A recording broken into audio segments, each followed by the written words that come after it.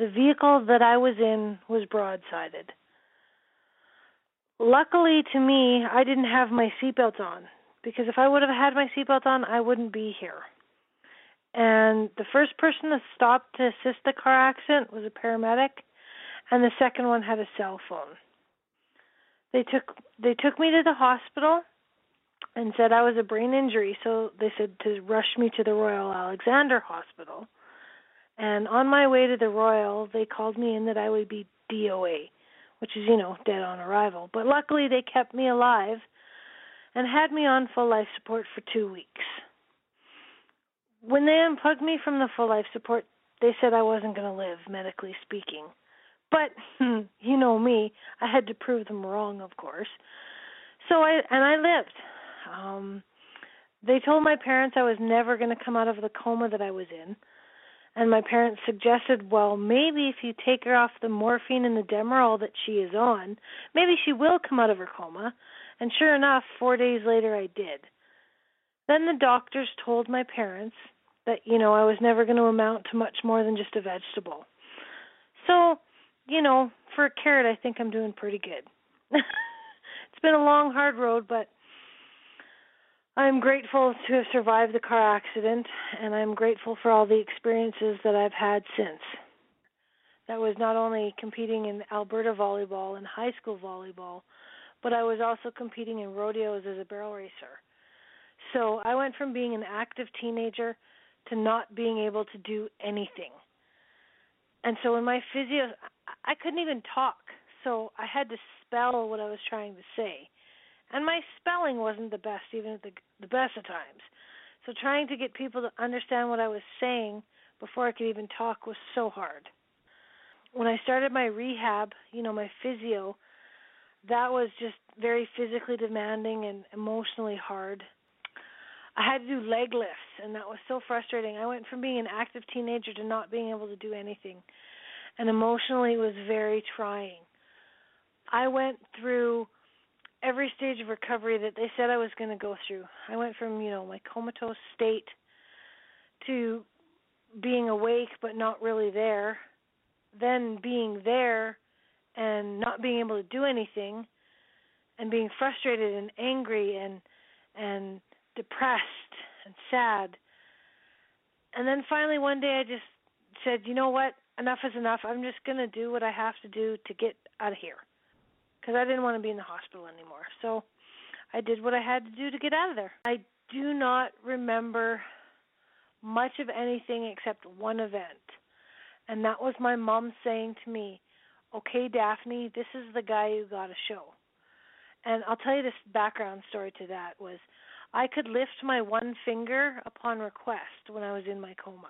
Somebody would ask me to lift my finger, and I guess I could lift my finger. So I remember vaguely my mom standing beside me and saying, Daphne, this is the guy you got to show. And I remember lifting my finger, and I remember the doctor crying.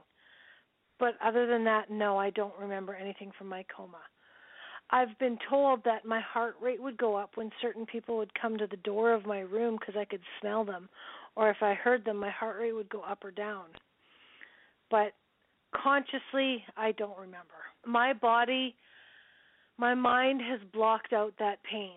Actually, I did one session of craniosacral therapy, and I tapped into that when I was in my coma, and I not only felt the frustration and the pain, but I felt the worry that everybody else felt, and that was so hard for me to even express how empty I felt at that moment. Everybody was so scared for me. Everybody was so worried, and I was in so much pain. My body has blocked that out. I just know that my parents asked the doctors to take me off the medicine. So they did, and that's when I woke up from my coma. I was in a coma for 18 days total. I was on full life support for 2 weeks and in a coma for 18 days. When I came out of my coma, I just opened my eyes.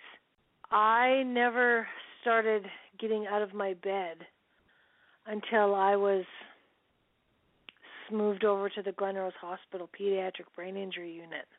completely immobilized. I survived a massive closed head brain injury, meaning my brain hit my skull, but my skull did not crack. So they had to have a tube in my head to drain fluid off of my brain when my brain would swell so that there would not be any damage. I did not break any bones. I did not pull any muscles. I just knocked my noodle. I broke the window with the right side of my head, but I connected my head on the right side, so my brain shifted to the left and hit on the left side of my skull. So everything on my left side, from the front to the side to the back on the left-hand side, was damaged.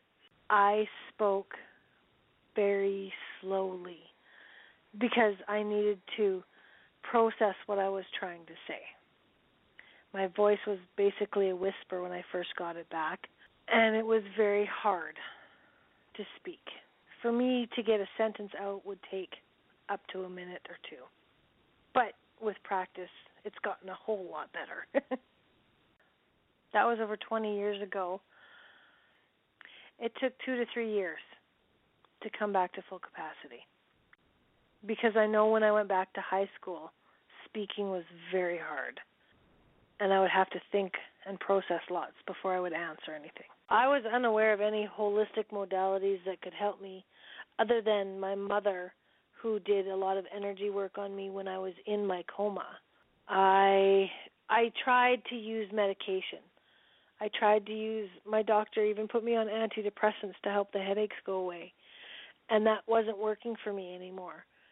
So after 20 years of, trying different things and nothing working, I started looking at different modalities: chiropractic, massage, acupuncture. And then I found crystals and magnets. And that's what began my healing journey to help others, to live a life on purpose and without pain. Funny enough, I found out that magnets could help me. So I started carrying big magnets in my pockets, and my pain levels went down. And then I had a friend I had given some magnets to, and he was down in Phoenix, and he found earrings that were made of magnets, and he bought them for me. And I thought, thanks, buddy. Have you ever seen me wear earrings? He said, but Daphne, they're magnets. They'll balance your brain. And I thought, perfect. So I wore them, and I felt like $1 million. And I wanted more magnet earrings. But I couldn't find any up here in Canada.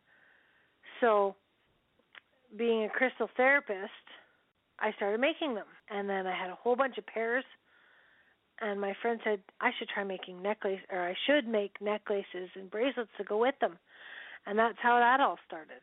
But after surviving my car accident, I felt that it was my passion that I should go and I should become a rehabilitation practitioner, and I should work with people who have disabilities. So I went to school for 2 years, and I worked in that field for 8 more years after that. And I helped many people do many things, but I burnt out because it is an emotionally hard field. I also, while I was working in the rehabilitation field, I found the Animal Science field, and I did a diploma with that. And I also found the Healing with Crystals Therapy diploma, which I completed and found out that was my true passion, is crystals and helping people heal that way. Crystals are amazing because each and every one of them have different healing abilities, different healing vibrations. So for the many different things that are going on with people, crystals can help with that. But as for cold laser therapy, I had a friend show me this machine, and cold laser therapy is amazing because it's got red, infrared, and violet light, and it helps the body to heal because it provides the body with the photons it needs to heal itself. Photons are like sunlight. So when you plant a garden, you plant something in the sun so it will grow. Our bodies are our best healers. We don't need anyone else or anything else to help our bodies heal because they can heal themselves.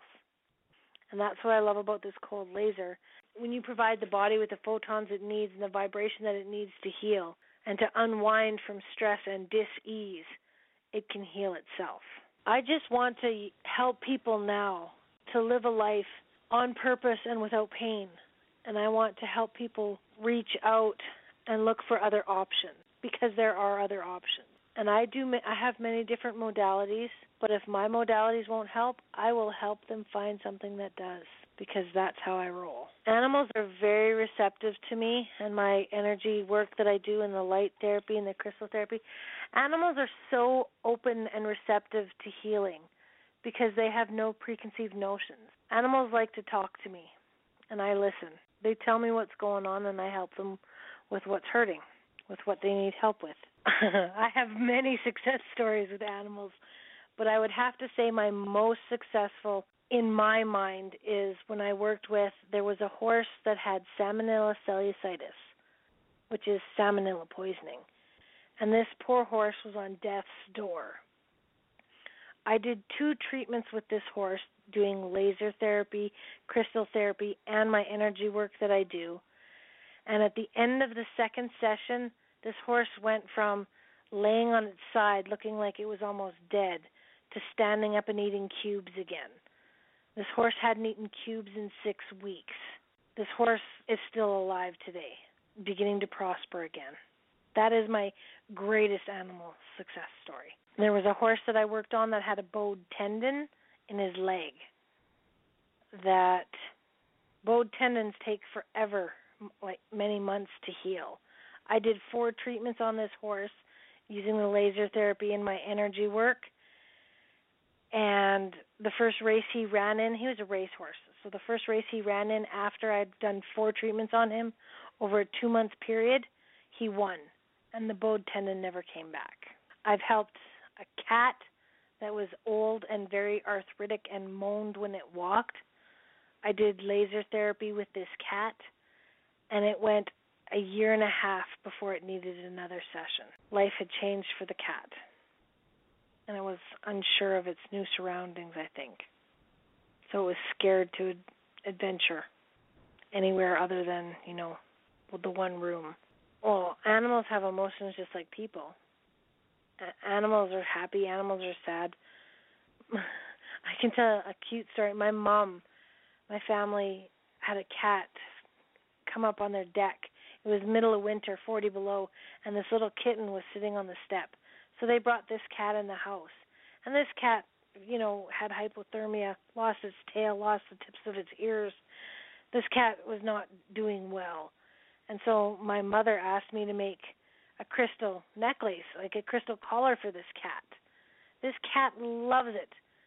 When the cat is not wearing the necklace that I've made for it, it mopes around the house. When the cat is wearing it, the cat runs around the house like it's a kitten again. It's awesome. I had a friend ask me to write an inspirational phrase for a book that they were putting together. And I thought to myself, boy, what am I going to write? So I came up with a short little paragraph, I guess you could say. But when you see a beautiful tree in nature, you may not see the tangle of roots that lie beneath the surface. This tree would not be what it is without these roots. Although these roots may twist and turn, they have provided the tree with what it needs to grow. Such is life. There may be many twists and turns along the way, but that is what we draw our best experiences from. When life gets difficult, take a deep breath and know that everything will work itself out. It always does.